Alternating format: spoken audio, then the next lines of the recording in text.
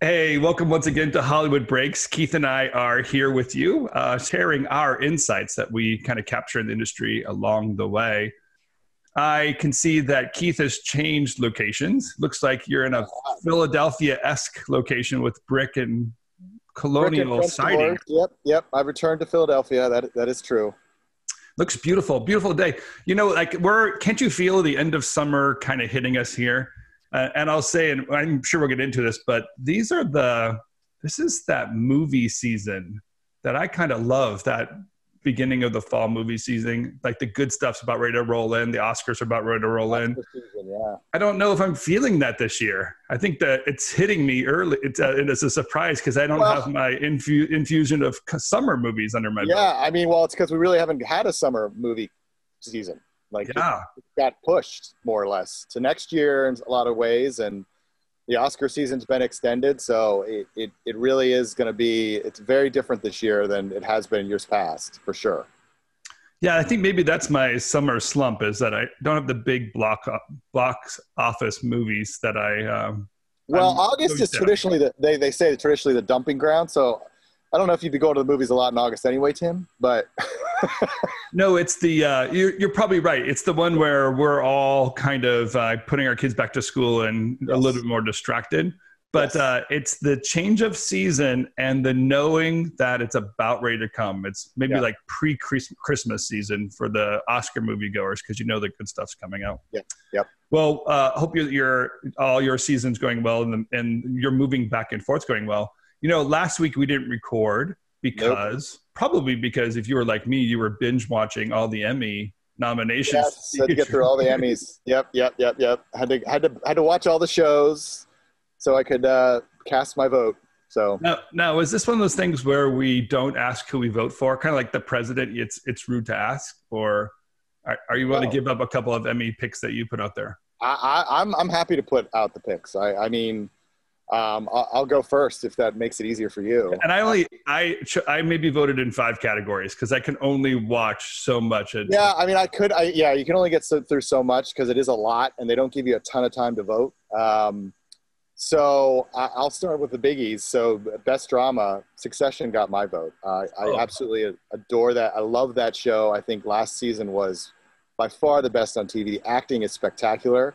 To be fair, I may have a little bit of bias since I worked for Murdoch for so many years, and it is somewhat Murdochian, and it's sort of telling a tale of a family of warring siblings and this grand, poobah sitting atop, very similar to the Murdochs. Yeah. And the Redstones. And it kind of plays into what we've talked about here, sort of the end of an era of the major media moguls.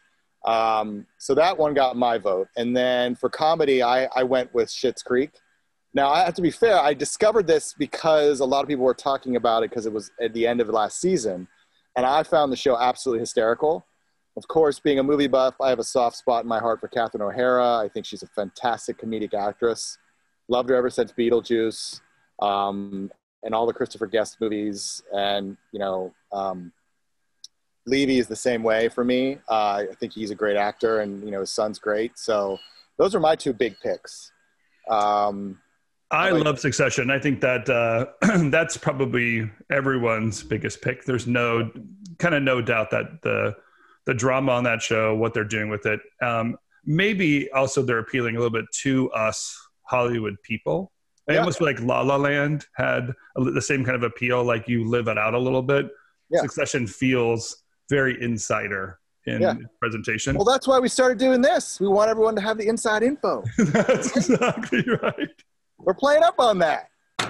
That's it. Right. Everybody needs this information. This is the game we're going to play. Yeah, exactly. The one I had a difficulty choosing between the 2. Well, so in the categories, I get to choose opening credits is one of the ones that we choose. And I'm not going to reveal that because all of them are good. And some of them are my clients, so I'm not going to touch that. But I'll say, what a great category this year. And interesting, the nominees, some of the traditional nominees weren't in the running. It's so interesting because I and this might be a little bit of a segue, but I'm going to bring it up anyway. From a sort of a design perspective, the opening credit sequences are absolutely gorgeous for the most part. But I'm going to be honest with you. I miss theme songs. Like when they used to just have like bosom buddies kind of a thing. Yes, I'm thinking like Golden Girls, kind of, Cosby Show, just like a great theme song that gets you psyched for watching the show. They don't do those anymore. I miss that. I miss sort of like, and I guess the Friends song. I mean, that's Friends, like we all know it from. That was really kind of the last one. Like think about Friends, Cheers, Frasier. Yeah. I mean, all had great. I mean, I think there's a way to combine the two. Like I think Cheers definitely sort of had a design to it. Showed all those kind of paintings that you see in a bar, and with the great theme song. Friends was very sort of like traditional theme song with just the cast at a fountain. So I mean, it's like, but I don't want to. That's a good call. My kids love the TV series Psych. I think it was an AMC show. It's on Amazon, and it's kind of a quirky, funny comedy, Sherlock Holmesy kind of a thing, right? Kind of goofy. Yeah. And they have their beginning, and as we watch it, we sit down and watch it. We all kind of sing along to the theme song. There really is something that attaches the song and that little intro segment. Yeah. Yeah, well, I think most of these nominees are drama series. Like that's the group there.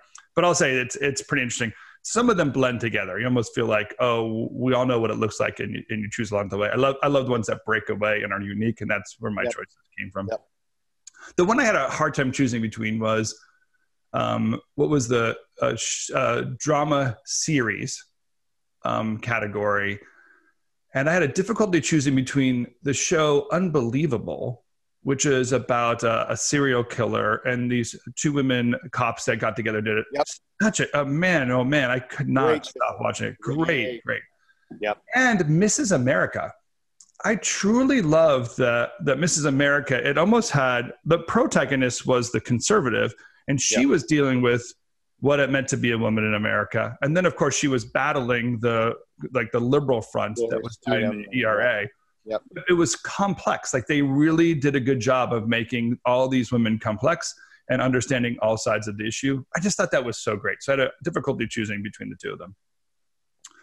But I actually ended up choosing Unbelievable because I thought, that was the one I went with because that show was just, I mean, my wife and I watched it together, and it was great, and the acting was, spectacular. Yeah. Mrs. America, I enjoyed, although at times I felt it was a little too sort of history lesson. There wasn't enough drama driving it. Some of the portrayals were a little bit off base, in my opinion, but that's you're going to have that anytime you get in sort of a political type story. You're going to have people who are going to feel that one side was portrayed differently than in actuality it was in reality. And the format that they were running, I mean, they're trying to tell the 10 years of the ERA. So you're right. They had a little bit of a formula that they're playing with. I just love the complexity of the characters. I thought, what a great job.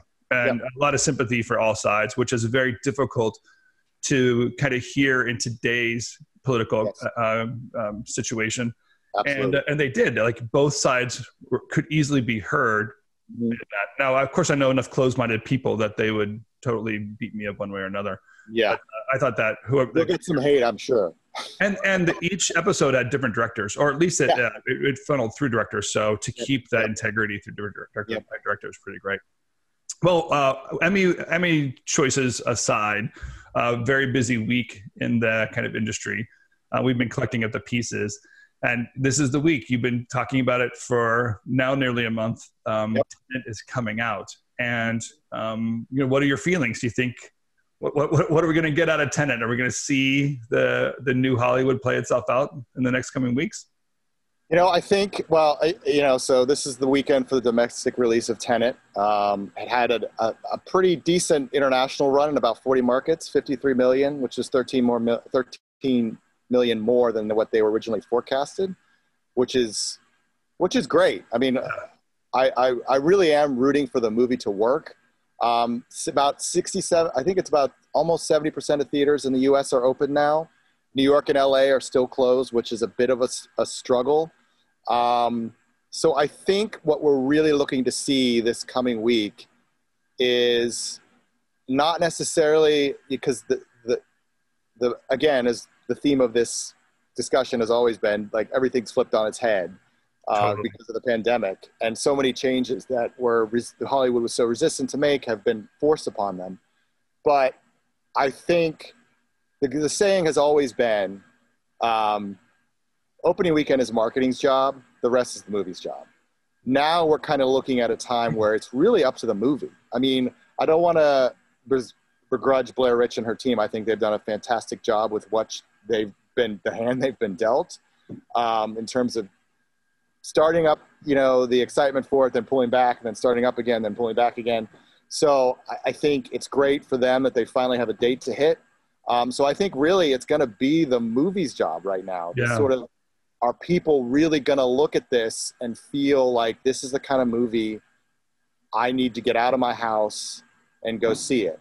Yeah, think about the challenge of that, just that one proposition, because, we can be snookered into a bunch of really great marketing and images of actors and, big promotional items, and kind of push in the movie theater because it's the talk of the town before the movie's even released.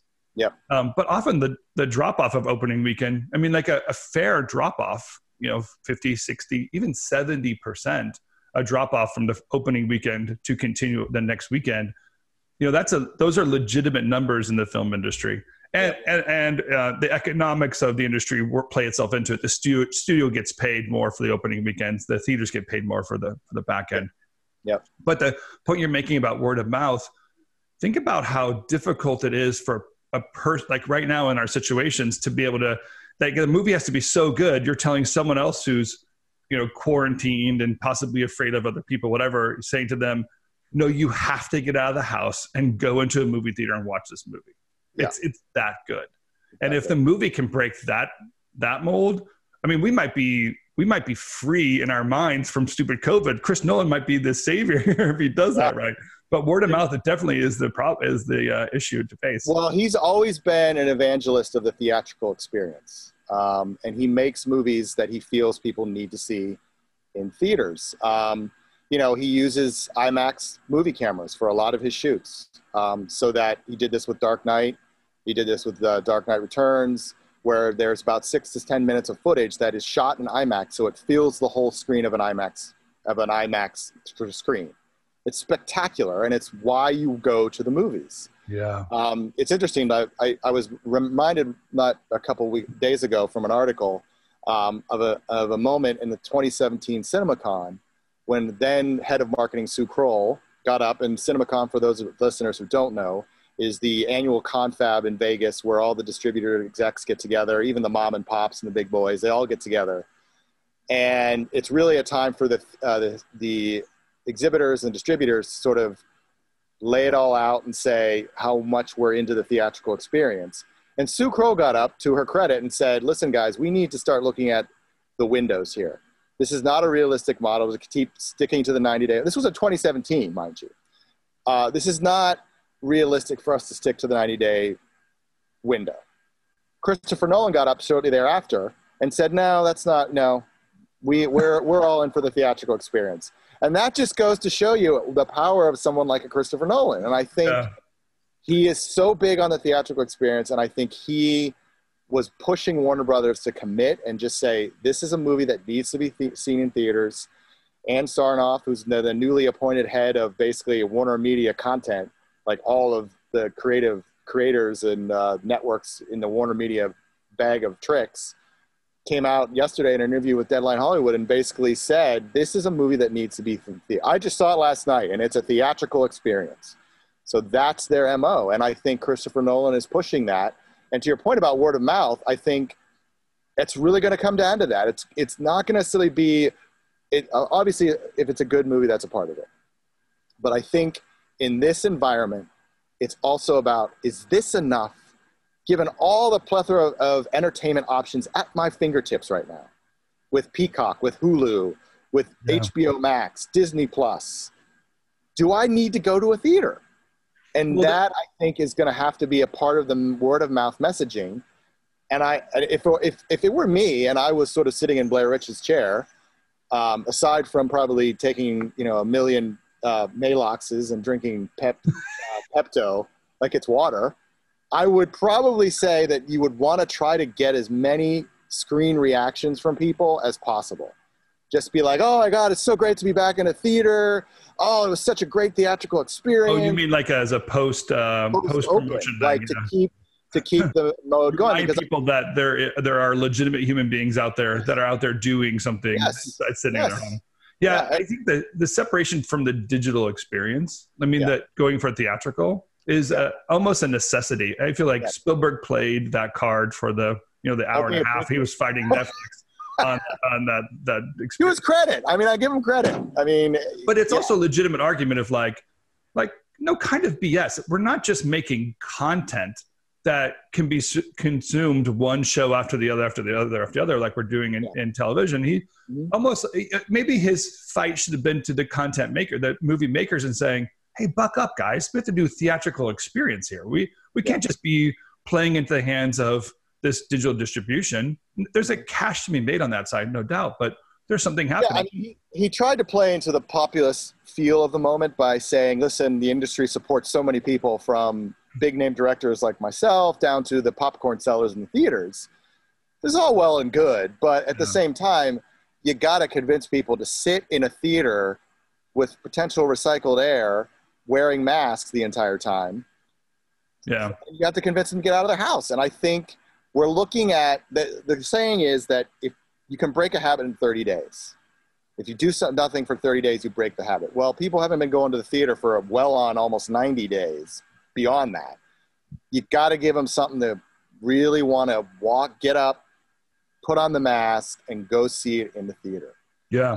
But I'll say this too, like you're making this point, and it makes me wonder, we have the big digital platforms that are pushing themselves out there. So we have Universal, they have their digital platform and theatrical. Disney has its the digital platform and theatrical.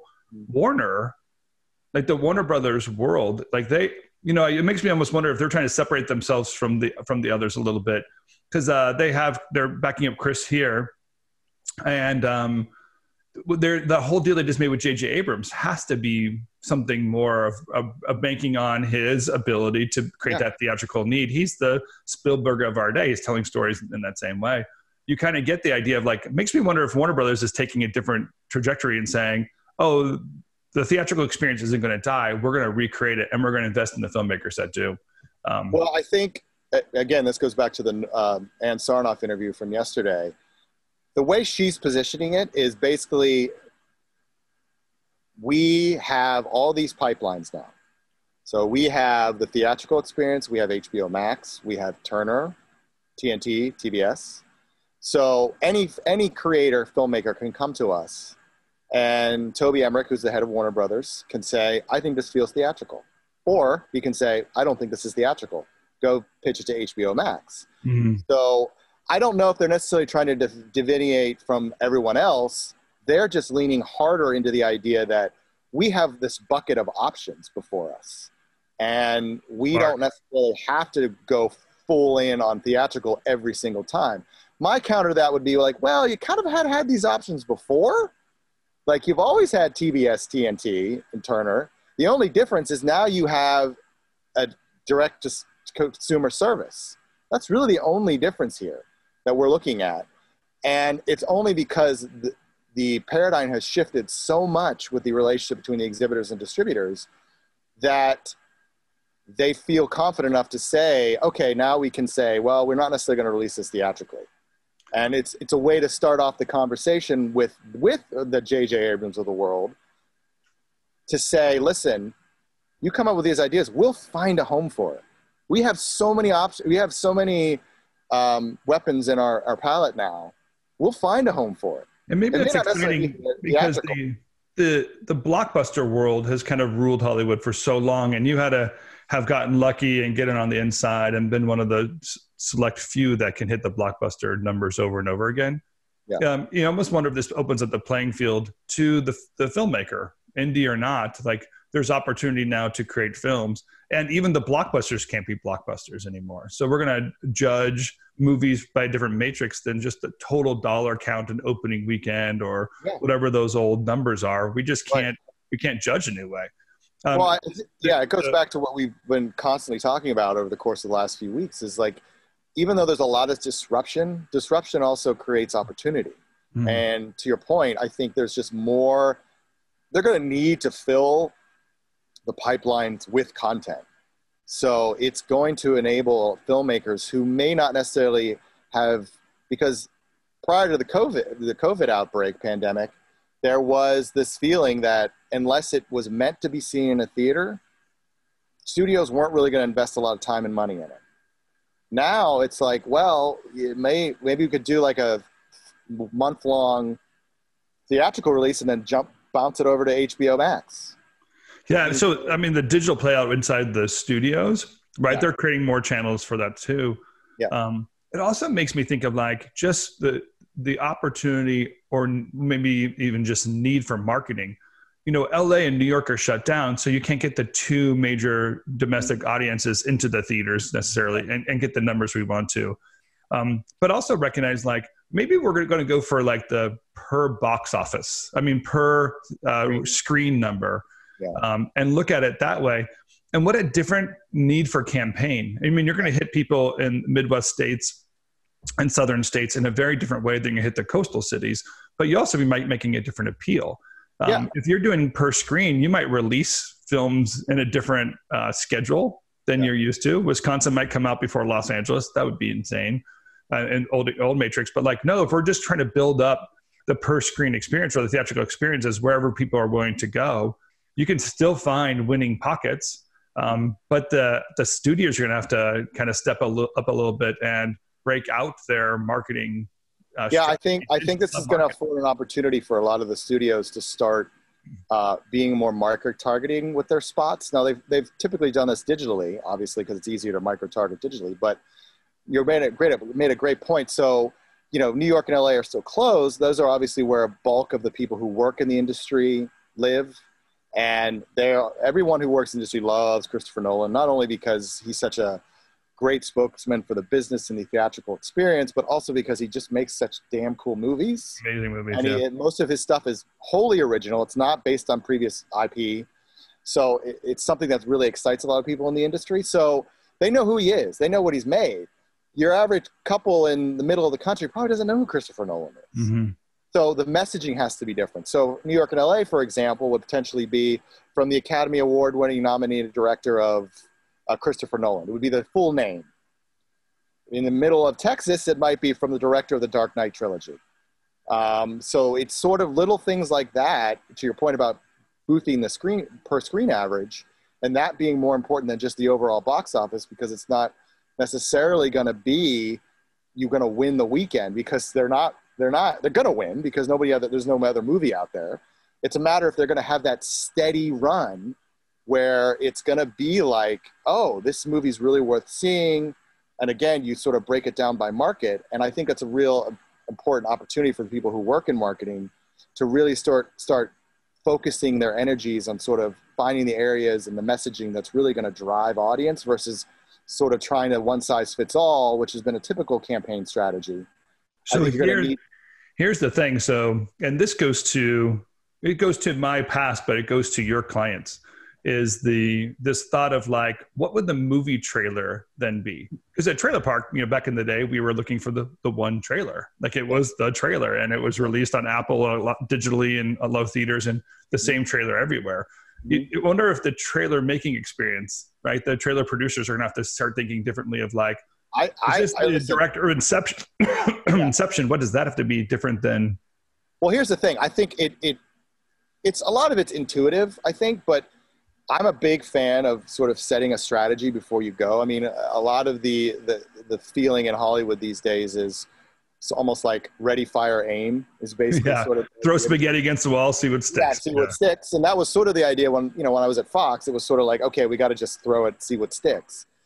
But I think now, because it has to be so well thought out, I think it does need to be more strategic. And to your point, I think that's going to require a lot of thinking on sort of the creative and the trailer producer's part, and sort of figuring out what messaging works best in different parts of the country.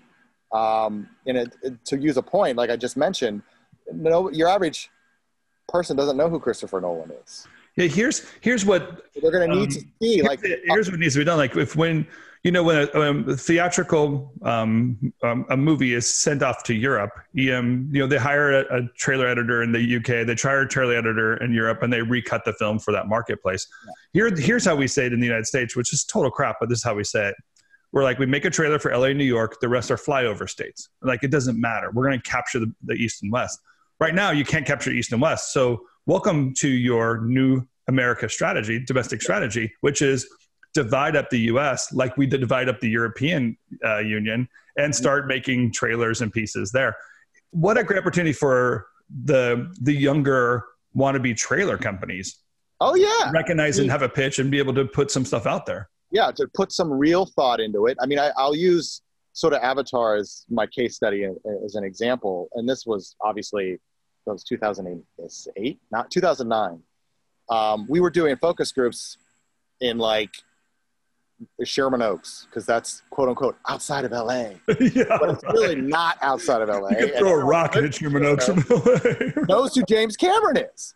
But we realized because we went to places like Denver, Pittsburgh, outside of the LA, New York bubble, nobody remembered who James Cameron was because he hadn't made a film in 12 years. Mm-hmm. So what did we have to do? Well, our last trailer was basically his resume.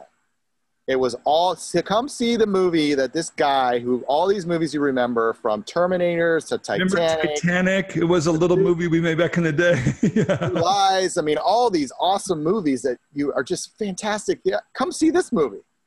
And I mean, listen, that's where we kind of are right now. It's sort of like you can't just rely on what your gut instinct is in LA and New York. I mean, one of my former bosses at Fox, we used to say, movies are made by people who live behind gates and work behind gates. And 90% of the country does neither.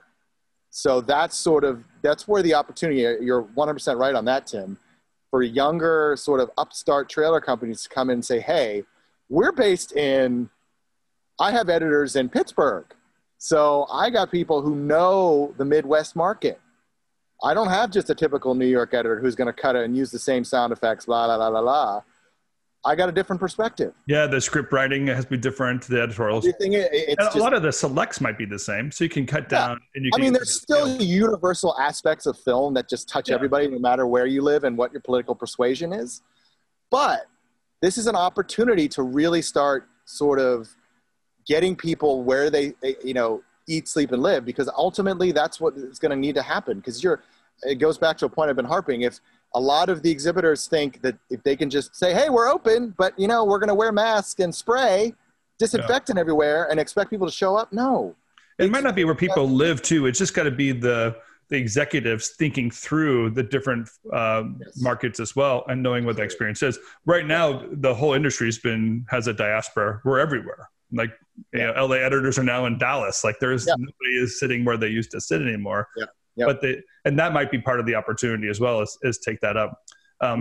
Speaking of movie trailers, I'm going to hit one of your favorite campaigns out there, because I know you love cinema. So this Love Cinema campaign has got to just be just pulling your heartstrings, Keith. Isn't that just exactly what you're looking for? Okay. Yeah. So for those of you who don't know, I'm sure most of you don't, because it really wasn't a great campaign. Love Cinema is, I believe, a campaign launched by exhibitors to get people back in theaters.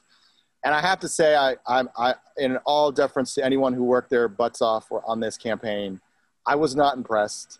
Not only were we not impressed, I have like a text message string about just how your real feelings are about the Love Cinema campaign. And I'm going to keep this G-rated. I don't want to start throwing F-bombs as much as I'd love to, but I think I applaud the effort. I'm gonna try to be diplomatic here. It's real work. It's real work to get something like that done. It's real work, and I don't want to. Where does it miss the mark? I think it misses the mark. If you go on the site itself, it just plays a sizzle of movies, of people looking at screens. And I'm like, come on, guys. We're supposedly the heartbeat of creativity in the world. And this is the best you guys could come up with? Well, here's where I think it misses the mark, right? I already see that sizzle reel on my computer screen. I already see that sizzle on my television set. How does this draw me into the movie theater? Yeah. Just because I'm looking at movie clips and by the way, I'm a 50-year-old man. Like I've consumed some of those in the theater, but most of them on video. The generation below me only knows them digital. Only knows it. So you're basically promoting a digital library, not a theatrical. And it was just, it was comical. Like I tried to go in and click and see what theaters close to me were open. And guess what? Nothing came back. So it's like, you're getting me excited about this and nothing's open. But here's the bottom line. If it were me, what I would have done was I would have gone to sort of the big names in the business. I would have gone to Scorsese, Spielberg, Brad Pitt, Julia Roberts, Tom Hanks, and I would have got them to start talking about just being in theater and what it means to go to theater. It has to be emotional. Mm-hmm. People have to feel. That's why horrors and comedies are such great theatrical experiences, because you feel those movies viscerally.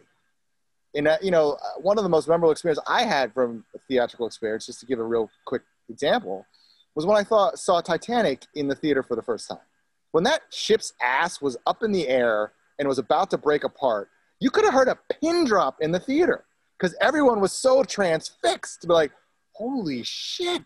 Like, that's what they have to sell. That's what they have to remind people of. Yeah. If they just try to throw clips at people, it's just going to be like, man. Like you, and it gets me thinking about, like, there's a lot of parallel to almost like a religious experience. Like we know where we are at the time when something happened and our life was changed by what we saw in the theater. Yes. So for me, I was living in Los Angeles.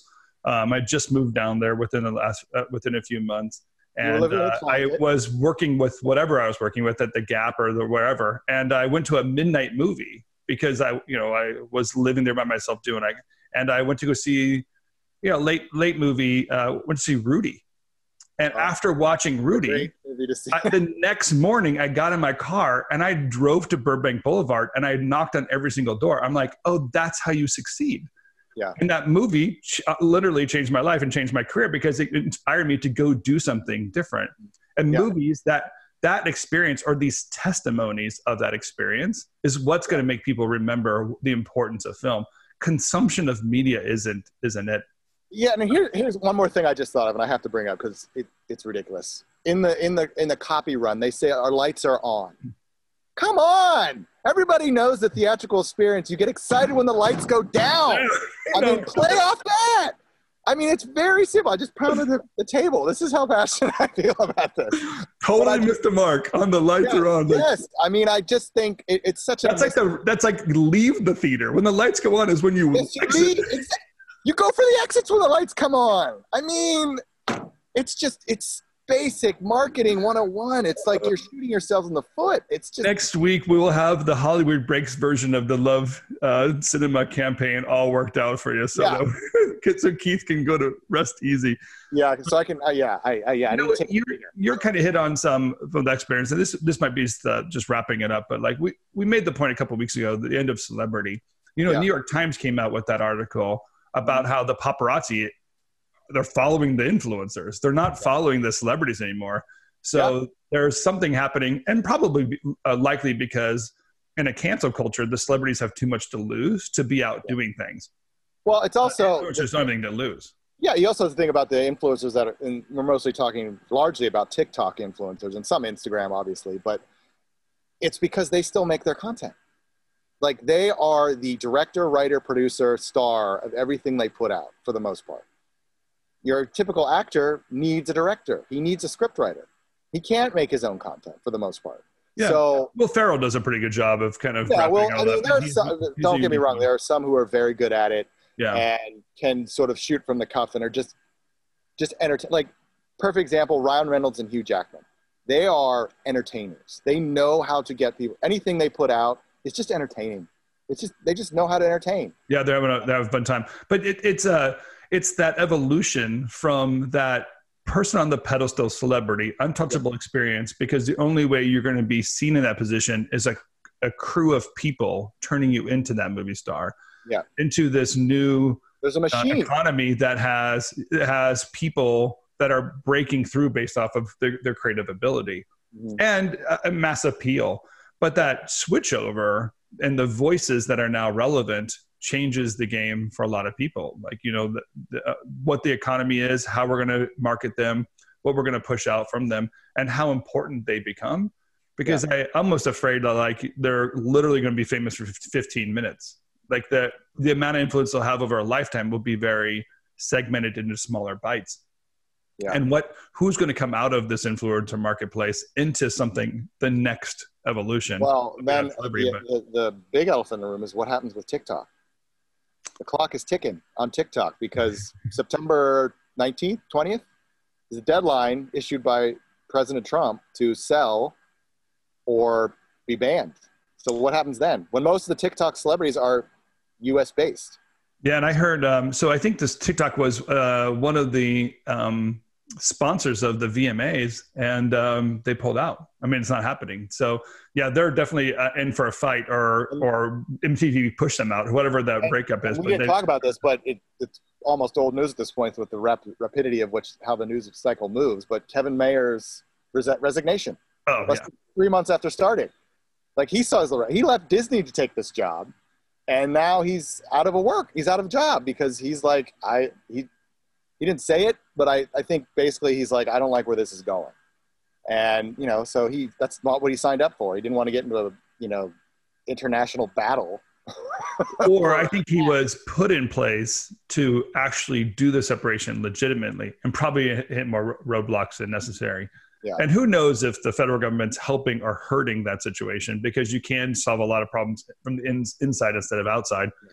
But what's interesting is the amount of people making content on TikTok, and the news cycle is telling you it's not right. TikTok's doing something. If Facebook isn't get as much scrutiny as TikTok is, and we know Facebook breaks the privacy rules all the time, what do you think TikTok's doing? Like, there's something happening that is a fair warning that needs to be broken up in this way. Yep. So very, very interesting playing field. And the evolution of our industry is moving into something that we have to capture.